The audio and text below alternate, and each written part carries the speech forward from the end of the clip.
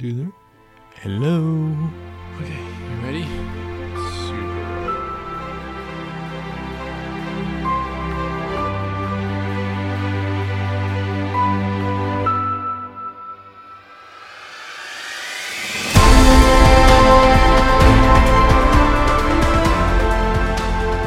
Welcome back to the Christ in Culture. This is Clint.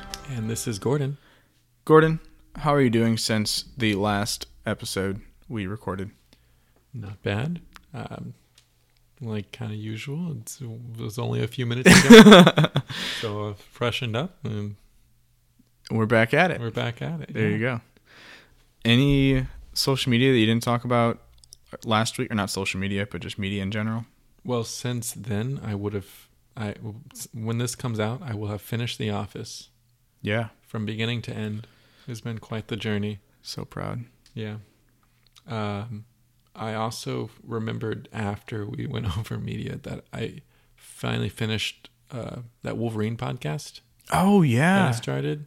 It was really good. Left off with like definitely going to be a continuation of it. But yeah, really good. Loved it. Yeah, and then the weekend last weekend, since we are recording this now, I went with Nick and Danny and Lizzie, and we saw the Nutcracker ballet in a local ballet theater. It wasn't like rated low budget. It was like high-end ballet, but it wasn't like downtown in like a nice theater. It was more like local to the Bay Area. But it was actually high-end. Did you sort say of. it was Yeah. like a teenager, I thought, that you went to go see? In it, but there was also like 4 what's it called, where they hired them and they gave them residency for the show. Oh. Yeah, I don't know what you would call that, but it sounds impressive. In the booklet it's called like something residency ballet artist, and like most of those dancers have been in ballet since like age 7. Wow. They went to like school, some foreign country that are like schools for ballet, and their resumes are like insane. Dang. But like it's still like something you do every year. I forgot it's a local thing around here in the Bay Area where it's like a ballet group, and so it's like I said, it's kind of like off Broadway or off Broadway. Yeah. Because the seating is not as much, but it was still like professional ballet. Probably a great place if people want to do ballet. Like the one teen that they knew, it's probably in a good place doing it there. Yeah, that's awesome. I didn't even know we had something like that around here. Me neither. That's really cool. I've never seen ballet, and so that was just a great first experience. I love ballet. Neither have I. It's beautiful. Really? That's really cool. I mean, like I've never really seen it, and you always get like this portrayal of like ballet is only for girls. Yeah. So I know. Yeah, and I think that's definitely a stereotype. I thought, so you're the first person that I've said like I love ballet, and like that's kind of what I was thinking. He would be like, oh, like you actually like it. But everyone I've been telling has either been surprised I haven't seen ballet, or just been like, well, yeah, ballet is awesome. Like, well, I just thought because of the stereotypes that it wasn't something I would like, and it's awesome. Yeah. My bad. But yeah, I was like shocked that I like it. I was like, okay, this has been awesome. There you go. Now you know. What about you? I know you said you've been intaking a lot last time. So yeah. What did you not speak into? Well, to be honest, I'll probably mention a few, but then continue saving more because I got to rack these up while I can. But yeah. I finally went back and watched the final Insidious movie, Insidious: The Last Key. So that's a horror movie. So if you're into horror movies, Insidious is a weird series, but also a pretty cool series. So I enjoyed it. It was kind of the closing chapter to the whole thing.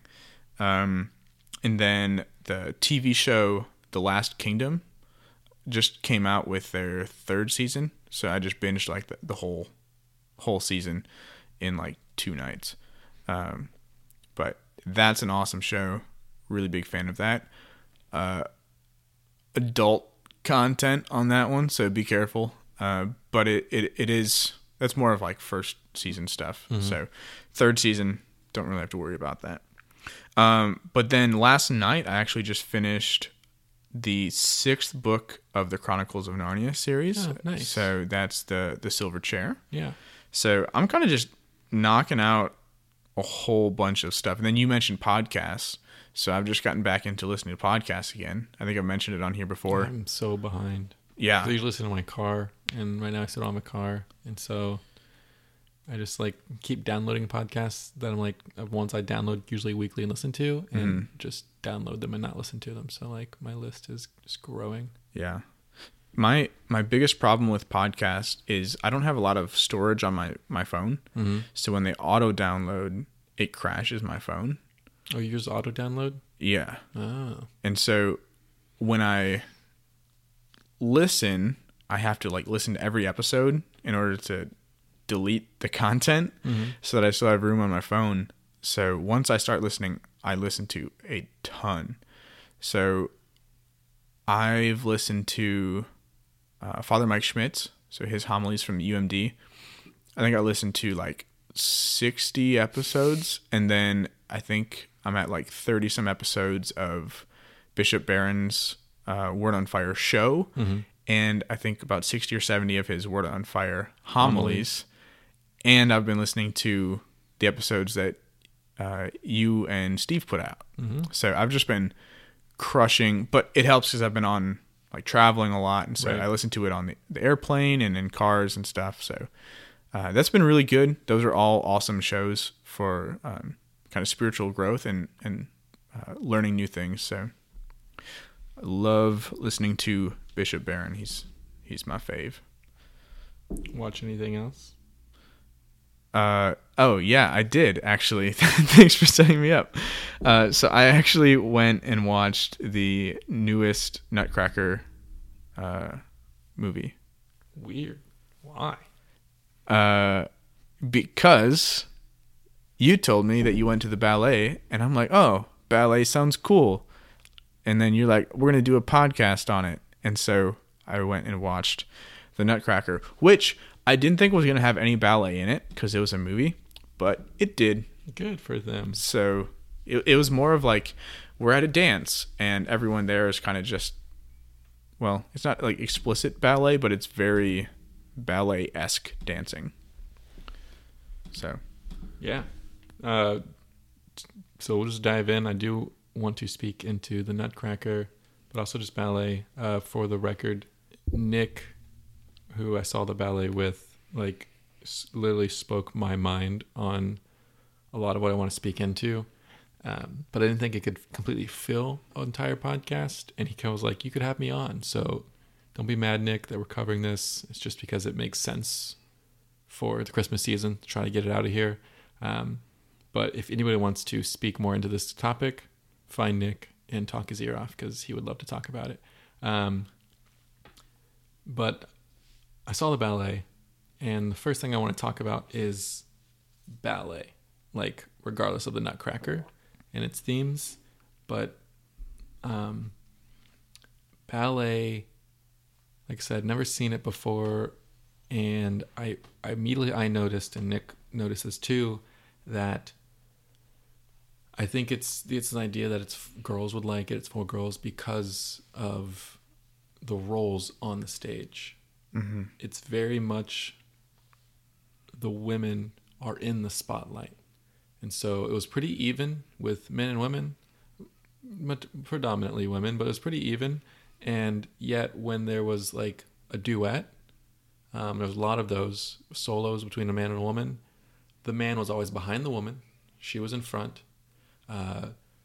When they finished and they went up to take their applause for that, he would just escort her up to the front. She would bow, take the applause, and then he would escort her off. He didn't really he got the applause too, and they weren't just applauding for her, but he was like, she's the one that should be receiving all this. And on top of that, it was like he wasn't there to help her because she was talented in her own. The women had this talent, but he was there to enhance her talent. He would lift her up and be an extension of, or he would keep her spinning. If she started the spinning, he would keep spinning her. So he would almost have to like create movement and force movement, or he would make sure that she was safe. So if she's doing something, he wouldn't really touch her, but he'd be spotting her in a sense to be like, I don't expect you something bad to happen, but just in case, I'm here for you. And it was this beautiful imagery of man, woman, the body, and a lot of stuff that I know you love to talk about. Mm-hmm. And so that's kind of really all I have on what I loved from ballet, but something I think would be a great podcast. So what do you have to speak into any of that? Yeah, so the first thing I thought of as you were talking about this actually is I don't know anything about ballet other than that's like portrayed in like movies, which is usually just like parents going to see like their little daughter learning ballet and nothing more than that. But my first thought was the lifting up. And as you were kind of talking about the male as the supporting role, I thought a lot about the characters' like beauty. I think is a very important part of ballet. Not just the beauty of the person itself, but the beauty of the dance, right? So I looked this up. I don't actually know this, but the ballet was kind of invented in the Renaissance era, right? And so it's all about like portrayal of this grand beauty and like art, right? And I think the recognition of that beauty and lifting that up, it's almost like this offering, you know, like one, it's lifting it up to God, Right. As this is a beauty that we're offering to you. I've talked about this before. I think dance is definitely a form of worship when done properly, right? When we are able to use our talents and offer that as back to God, that can be worship when done well. And so I think in the first sense, it's using our bodies and using the talents that we've been given to worship. On another sense, we see this role, as you were talking about, of the man kind of playing this supporting figure. I think that's awesome. And lifting up the dignity of the woman in that. And I think that's something that unfortunately we fail a lot as men in modern society and really throughout history. We've just done a really awful job. Yeah. You know? And I think maybe that's, and I'm just kind of going out of nowhere here. Right. I think maybe that's part of the reason why we love the ballet so much, is because it is this idea that we as men are supposed to recognize the beauty and the dignity of the woman and to lift that up and to step aside. To just like in marriage, the reason why a man wears black at the marriage is because black is a symbol of death.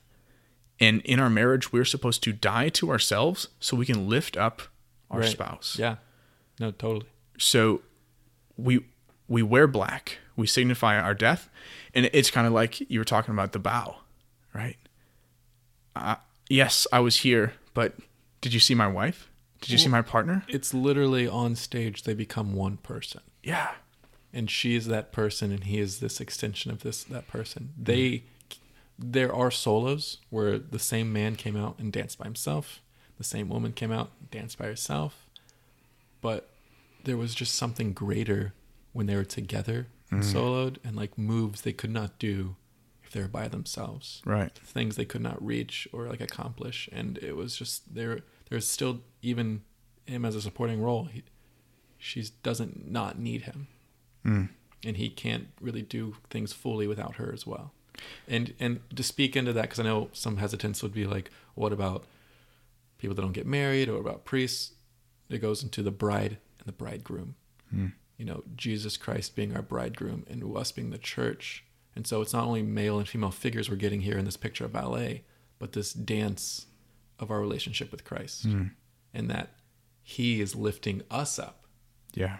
And he is our support, and he is the one moving us. And so if we picture the male being now Jesus and us being the female on the stage, it changes the whole picture entirely.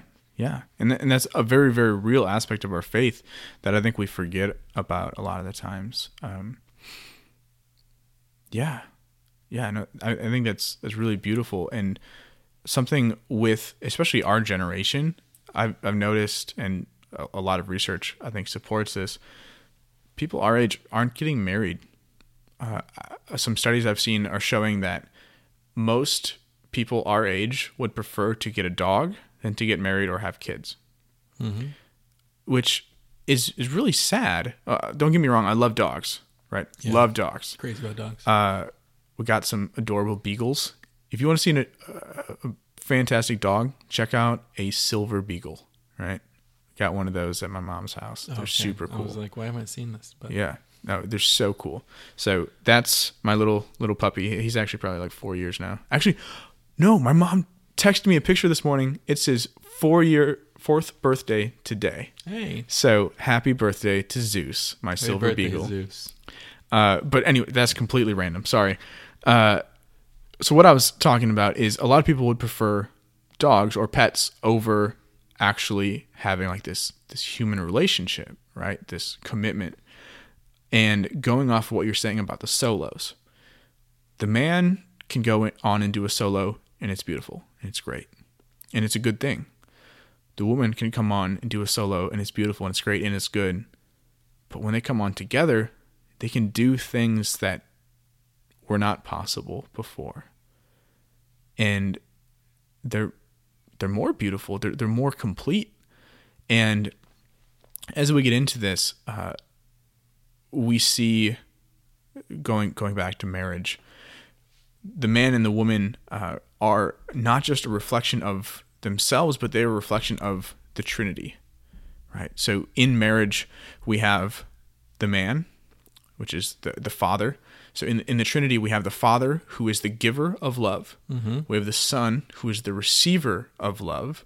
And we have the Holy Spirit, which is the love that is exchanged, right? So love always needs 3 things: someone to give it, someone to receive it, and the love itself. And so we see that reflected. The best way that we can reflect that is through marriage. Why? We have the man who is the giver. We see that resembled through our very bodies as men. We are givers. We have the woman who is the receiver, who takes everything that she receives and multiplies it into something greater. And that's the way that their bodies are made, and the way that our personalities are a lot of the times too. Yeah. For example, I always like to talk about this when I'm talking about theology of the body. Moms love to bring people in. Like, if my mom could have myself and my brothers come home and just be there, that is like the greatest thing for her, right? And I think that's a very mom thing to do, even if it's not like your family. They just like to bring people in, right? To receive, to take something that is divided and to bring together. And that's a beautiful thing. So we have the man who's giving, the woman who's receiving, and then from that exchange of love comes a third, which is the Holy Spirit, or in marriage, which is a child, right? And so we see that through this connection, through this cooperation, we have something that is more beautiful, more complete, more divine, really.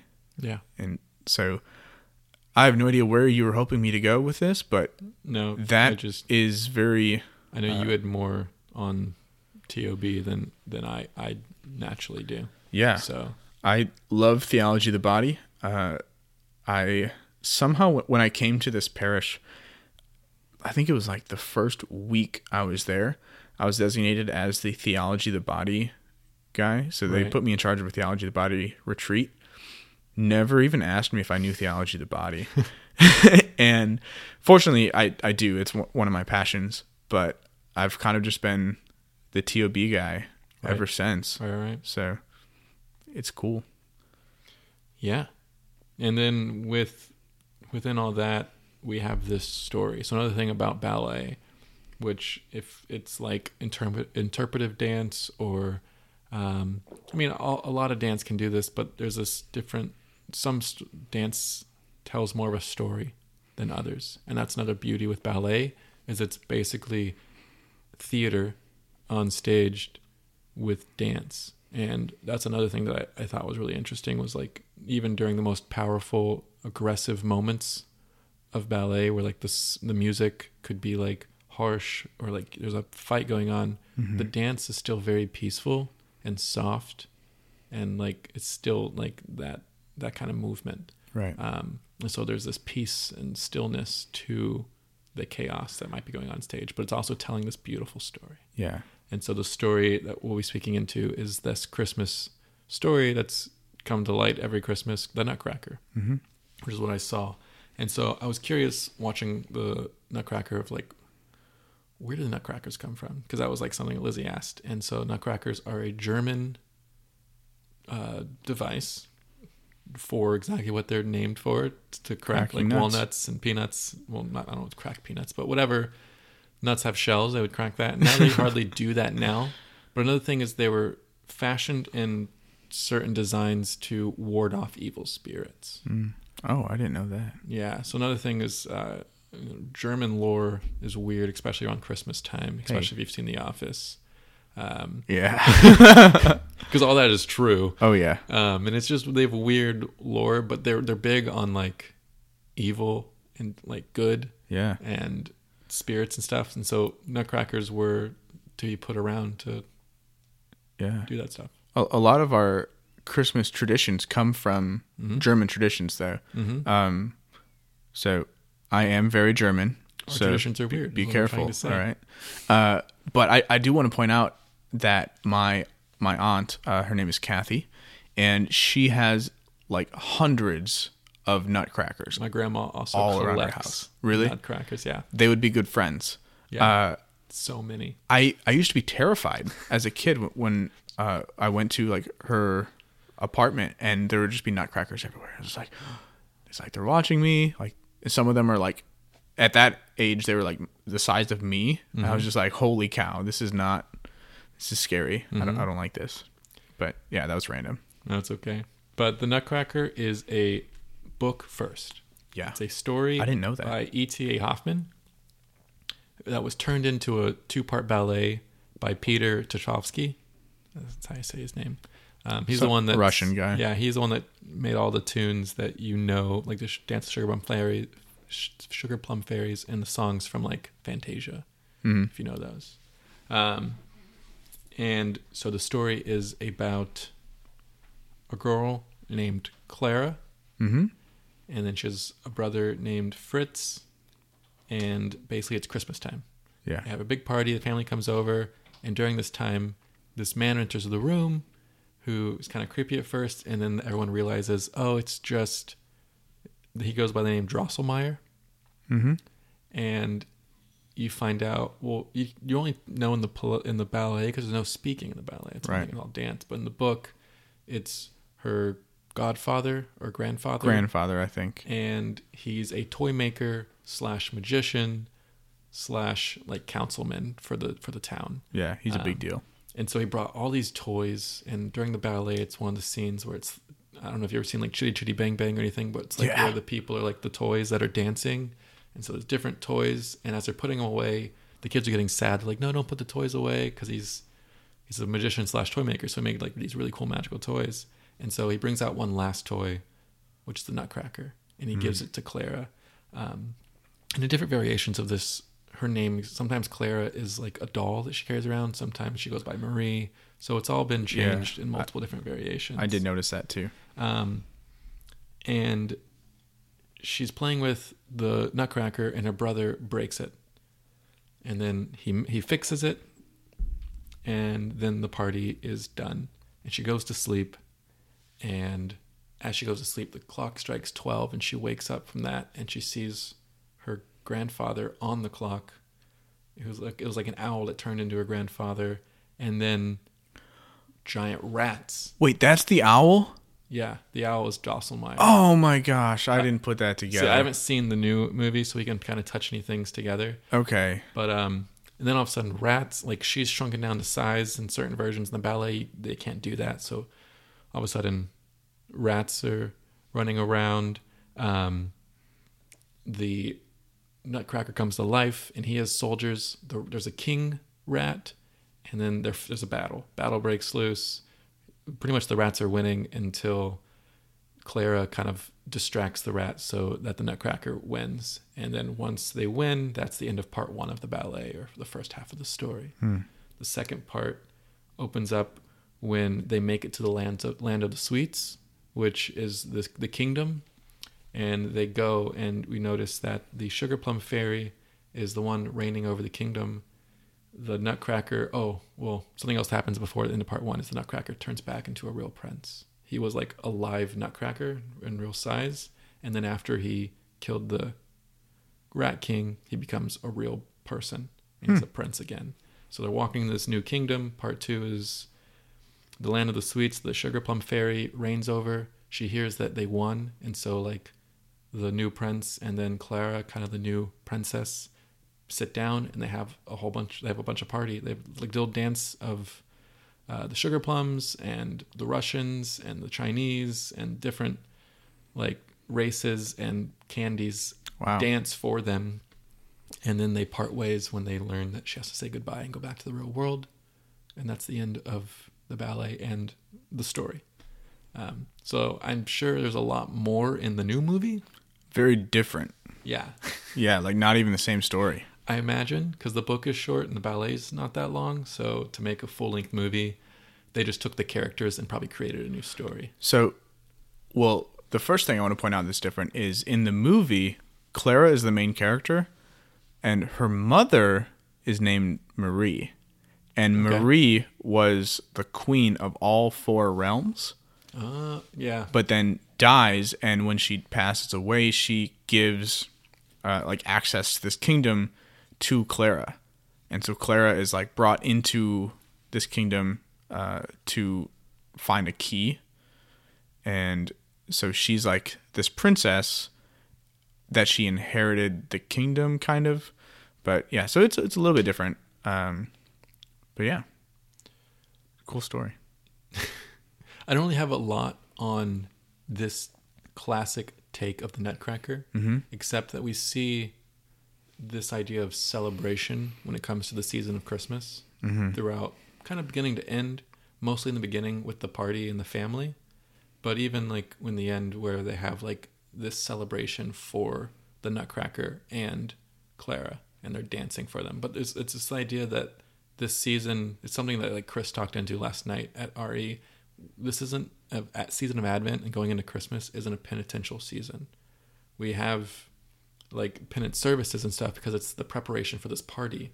But this idea that it's a joyful season and that it is something to celebrate, and that we celebrate this at Christmas. So that's like something you see kind of throughout. It's with the music, it's kind of uplifting. And then the ballet that we were previously talking about, like being lifted up.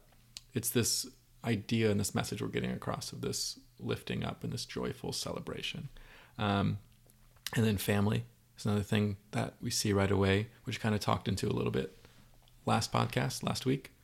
But then even more so after the first act ended, because unless you're watching a movie, like there are movies of the Nutcracker where you see her like shrink down, all of a sudden she lays down on the couch and then like rats are on stage and there's no cohesiveness to what happened. And so I remember part 1 ended and I looked over to Lizzie and I was like, the guy that created this must have been on drugs, because it's like a normal Christmas party and then she's like in this weird world.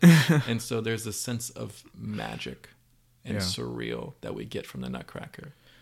And that's kind of like the 3 themes I got from just that one. Yeah, so first I'll touch on kind of the magic, because that was one of the themes that I want to talk about too. Obviously, the movie is actually quite different than the ballet, it sounds like. But the main theme of magic is something that we see in so many different stories, in a lot of my favorite stories. And I think that tells us something about our desires as humans, that we're always fascinated with magic. Yeah. And I think there's a reason for that. And looking at what magic is, it's something that is unexplainable, something that is beyond comprehension, something that is beyond our senses, you know? And I think that can be twisted. But I also think that like getting to the root of what those things are something that's beyond our senses, something that's beyond our comprehension, it's drawing us back to God, right? God is beyond our senses. He is this not supreme being. He's a being itself. He is so much more than we could possibly fathom as an eternal being. We as finite humans cannot comprehend him. We cannot grasp him. Mm-hmm. And I think that is what our fascination with magic is. It's something that we can't explain. It's the Tesseract. It's the Tesseract. Yeah. No, I know. Yeah. So I like that as a really big theme. One thing I do like the whole Advent being a season of joy. I do think there is an aspect of penance within it, but that penance has to be a preparation for the joy. Correct. Whereas Lent is more of a penitential season where we're being repentant. It is still preparation for the resurrection of Christ. Right. But it's more of like understanding our own brokenness in the desert. Yeah. And like, in the church, it's bare during that season. Whereas in the church right now, it's still full of green and there's candles and there's colors, and we're feeling it more and more each week with the coming of the Magi and the coming of the shepherds. Yeah, with hope, right? So it's a season of some penance which ends with hope and joy, whereas in Lent we have a season of penance which ends with the crucifixion followed by the joy. Right. So it's a little bit different. And speaking of the green, that's actually another German tradition.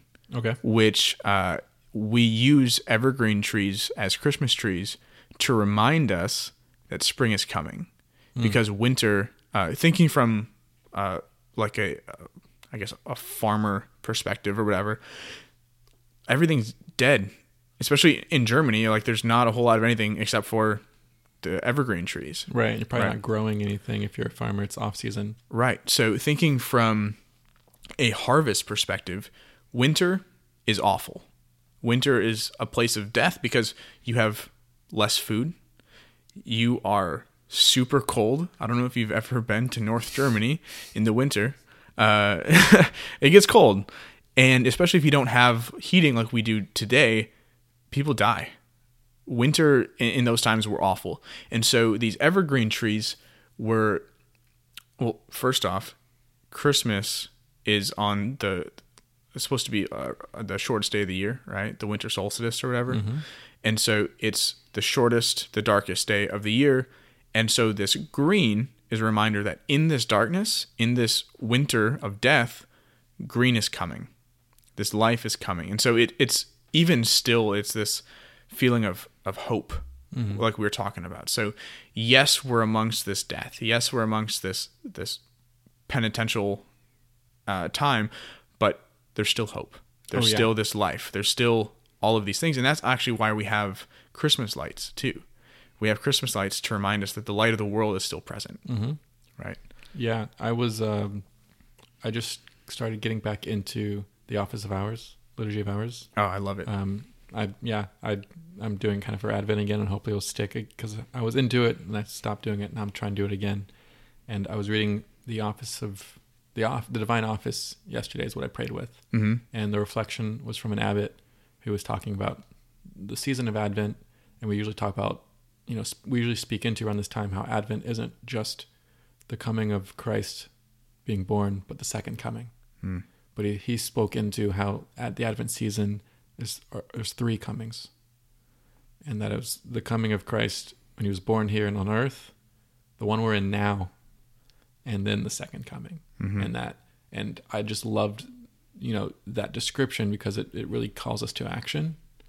And like that we're not just preparing for the second coming, but right now Jesus is still present in a way, and we rest in him, and we run to him.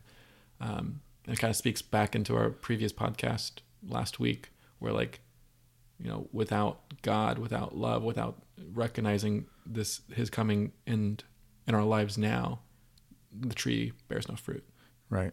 And so since we're talking about Advent so much, yesterday actually, we had our middle school Edge night for our youth ministry. And the topic was hope, but specifically we as the church, right? So a church isn't just a place, it's a people, and that's us, right? So if the church is supposed to be hopeful during Advent, what does that mean for us?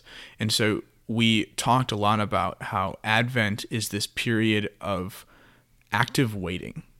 And so, yes, we're waiting. Yes, we're hopeful, but it's not like you're sitting around and then Christmas Day, boom, like, Jesus is here, right? He's present. We are supposed to be waiting, yes, but we're active. We have that penitential aspect. We have this period of, I need to do something to myself to prepare myself to receive him in a new way, right? And so, I mean, one of the examples I talked about is if we look at Mary, right? How did Mary prepare for Jesus? Well, how does any new mother prepare for her first child, right? Number one, like if you're a mother, you're no longer drinking alcohol if you did that before, right? You have to live your life differently. Right. You are no longer living for yourself.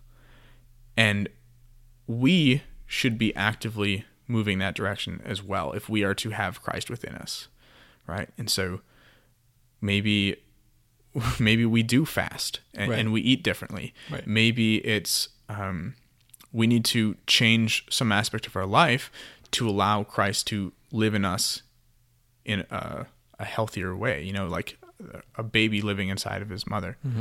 And so it's just this kind of idea of actively awaiting. We need to do something. We need to prepare ourselves. What I always like to say is, like, if you were ever a kid that had family come over for the holidays, what did your mom probably make you do before your family came over? You better clean that room, boy. And what was it you did? Yeah, you had to do like the whole full spring cleaning of the house in the winter. For sure. That's kind of what this season is. It's like we got to make sure these weeks are cleaning the house. Yeah. So because people are coming over. Yeah. Jesus is coming, and not only this one way, but now and then once again later on. One other thing I wanted to talk about was in researching this topic, because I was like, okay, got ballet, got Nutcracker, but I don't know how much time we're going to be able to talk, is there is a spin-off story of the Nutcracker called The Toymaker's Apprentice, that in the research I started like reading it. I didn't like read the book because I don't have it, but I started like reading what it was about, and I was like, oh yeah, I'm running with this. And so this story is about a character named Stefan Drosselmeyer, who becomes the apprentice of the toy maker who made the grandfather clock, which the grandfather clock's one, and his name is Christian Drosselmeyer. So I don't know, because we never given a first name ever in the book of Nutcracker or the ballet. So I don't know if this is a prequel or a post story, where this is Christian could be the father of the Drosselmeyer we know in the Nutcracker, and the Drosselmeyer we know now was the apprentice, or if later on he hired an apprentice. It sounds like probably a prequel, I would think. Based on the rest of the story, I think it's a prequel too. And because you said the grandfather clock, and that's where we saw Drosselmeyer. Right. Yep. Right. And also because the story takes place where we find out that the rats are underground of this city, and that because of the pride that Christian, the toy maker carries, he's caused this divide and this anger with the rats beneath town. And so he hires Stefan, the main character, to be his new apprentice to search for this magical item. I don't know the story that well. That probably could not exist while the rats are about to cause war. And so it's a 3-part story where the war breaks out at the end. And you follow Stefan, and you also follow Ernest List, who is a rat who works for, there's like a 7-headed princess queen who's like super evil rat. And it just changed the perspective of the Nutcracker. It gives more light into this story on like a deeper level. And so that's kind of what I want to talk about was perspective, because we only get like Clara's perspective of the story, which I think is why it's so weird and magical. But this story humanizes everything, because there's one quote, I only got a few quotes, but there's one quote, and this is when you're following Ernst, who's the rat, and he is brought up to kind of like be with the queen. And it says, trembling like a newborn princess, Ernst bent over in the awkward bow, chilled to the bone. The mouselings were not the monstrosities he imagined after all. The real monster was the one who had made them. And so you realize, like, these mice are out of place, and like they're not really evil, but they're created to be evil. And like it reminds me of like Thanos in Infinity War, where it's like there's scenes that kind of humanized this this evil character. And I was watching this the other day where it's like he's the only character that was humanized that way. Every other Marvel villain leading up to him, like something happened and they just didn't care. Their face didn't care. But when he asked Loki if he wanted like to give him the key or kill Thor, Loki's like, kill Thor. And you see like shock in Thanos' face. Like he didn't expect that kind of answer. And so it's like this humanizing, because there is good in everything. It's just distorted for him. Yeah. Right. Same with the mice. And then that's actually interesting, because looking at the movie, I feel like the movie is a combination of the story you're talking about now and the classic Nutcracker, and then twisting those into a completely different story. So if you haven't seen the movie and you think we ruined it, you can go watch the movie, because it's not. Probably haven't talked anything at all. Some things, but nothing major. So one thing from the movie, though, that I do want to point out is that in the first half, we are seeing the movie from Clara's perspective, but we find out that the perspective that she is seeing is largely influenced by certain characters who in the end turned out to be the evil characters. And so who she thinks is actually the enemy ends up becoming her greatest ally. And so again, it comes down to this perspective of what I might see might not be real. And so me perceiving this person as good might be wrong. Perceiving this person as bad might be wrong, right? And so basically the outward appearance isn't always going to show us who a person is. Basically what I was trying to get at. Yeah. And essentially this story spoke more into the 2-part act of the ballet. And so we also see later on, like I said, a battle breaks out and the weapon of choice is a key. There's like a key that he used. I guess you're nodding your head like it's in the movie. Yeah, that's like the central thing. To kill. This isn't in the Nutcracker. Okay. So it's only like, this is from the Toymaker's Apprentice. But a key is used to kill, and Christian, the Toymaker, kills a rat. And this is the quote. It says, it's a soul sieve. It's an unwinding key, a rare clockmaker's tool for unmaking. The Brotherhood wouldn't have given it to us if it hadn't been our last hope. The filigreed scrollwork on either side of the key was now darkened with blood. Christian pulled out a handkerchief from his pocket and he wiped the key down, putting it back into the sack. It's a difficult thing, the unmaking of souls. And it adds this idea, like now, to the scene where the Nutcracker kills the king, and it adds this idea that like that's not kind of what he wanted to do. Like it adds this depth and grief to the act of killing. And so all in all, the 3 things I kind of was pulling from this was the coming of Christ, the Advent season, through supernatural events, through the magic is one thing. We kind of already spoke into that. But then the first act of the ballet is the conquering of evil. It's basically the setup and then getting into this world where the battle breaks out with the rats. But the conquering of evil that we just read has this cost.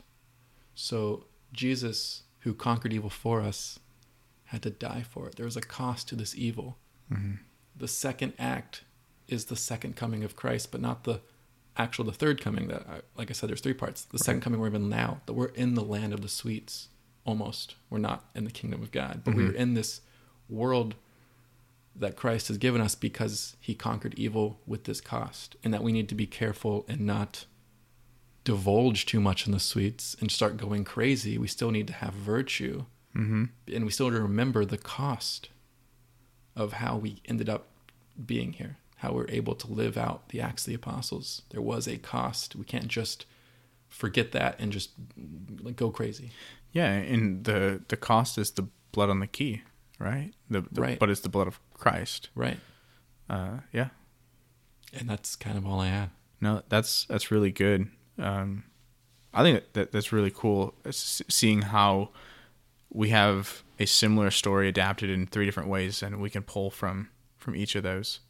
The original classic ballet, the Apprentice one, and then the movie. Speaking of the Apprentice, this is completely random, but this is a shout out to my brother Dylan. So when we were really little kids and we would hang out with my grandma, we would watch this super old movie called Babes in Toyland. And it's not weird. No, I think I know what that is. I just don't remember. Dude, so I think it was probably from like the 40s or 50s. Like, this is a super old movie, but basically, I don't even remember the details anymore, but it's basically about like these nutcrackers that come to life and there's this big battle and stuff. Right. So I just wanted to say that and give a shout out to my brother and say we should watch that over Christmas, because it's been like probably 15 plus years since we've seen that, and we still talk about it all the time. So, yeah. So my challenge to you guys is that with this podcast coming out, you will have one more full week before Christmas Eve. Holy cow. To spend this next week, just maybe it's one day, maybe it's 3 days, maybe it's every day, just sitting with the idea of the cost. Like, this is the coming of Christ as a child. It's one of those. But what does that mean in the full picture of Christ and the cost that he died for us so that we can have this life that we are living now, and so that we can have this kingdom and this life in heaven later. And to reflect on that cost and reflect on this beautiful dance that we live in this moment with us in Christ. And to do with that what you will, like, thank God with that, just sit in that and reflect on it, or talk to someone that week and share it with other people. The inheritance of the kingdom. Yeah. And Clara inheriting the kingdom from her mom in the movie. I didn't even mention that. And the fact that they're royals. Yeah. And we are... You get that in the play too. They definitely come from wealth. Yeah. And we, being right, sons and daughters of the king, are also... Yeah. And the fact that when she has to leave, she wakes up and it's a toy again. Mm-hmm. So it's like the idea that Christ came, saved us, and then had to go back to the kingdom. So, yeah. And so she had to like go and live on this life afterwards before. Yeah. Man, I love what we do. This is so cool. Do you have any shout outs? Yeah. So my brother was Right. the one, Right. Trying to think. Oh, I do have one. So from my trip to Philadelphia, I mentioned this in the adventure video, but on my way out there, I had a really early flight and I was trying to put in my headphones and go to sleep. And this guy started talking to me and I was like, I don't want to do this right now. It's like 5 o'clock in the morning. And he kept talking to me and he's like, why are you going to Philly and stuff like that? And I started answering his questions. And then he asked, what do you do for a living? And I'm like, it's 5 o'clock in the morning and I'm going to have to defend the church and all this stuff. Cause it's like, he's going to call me a bigot and whatever. And I'm like, do I tell him? Do I not tell him?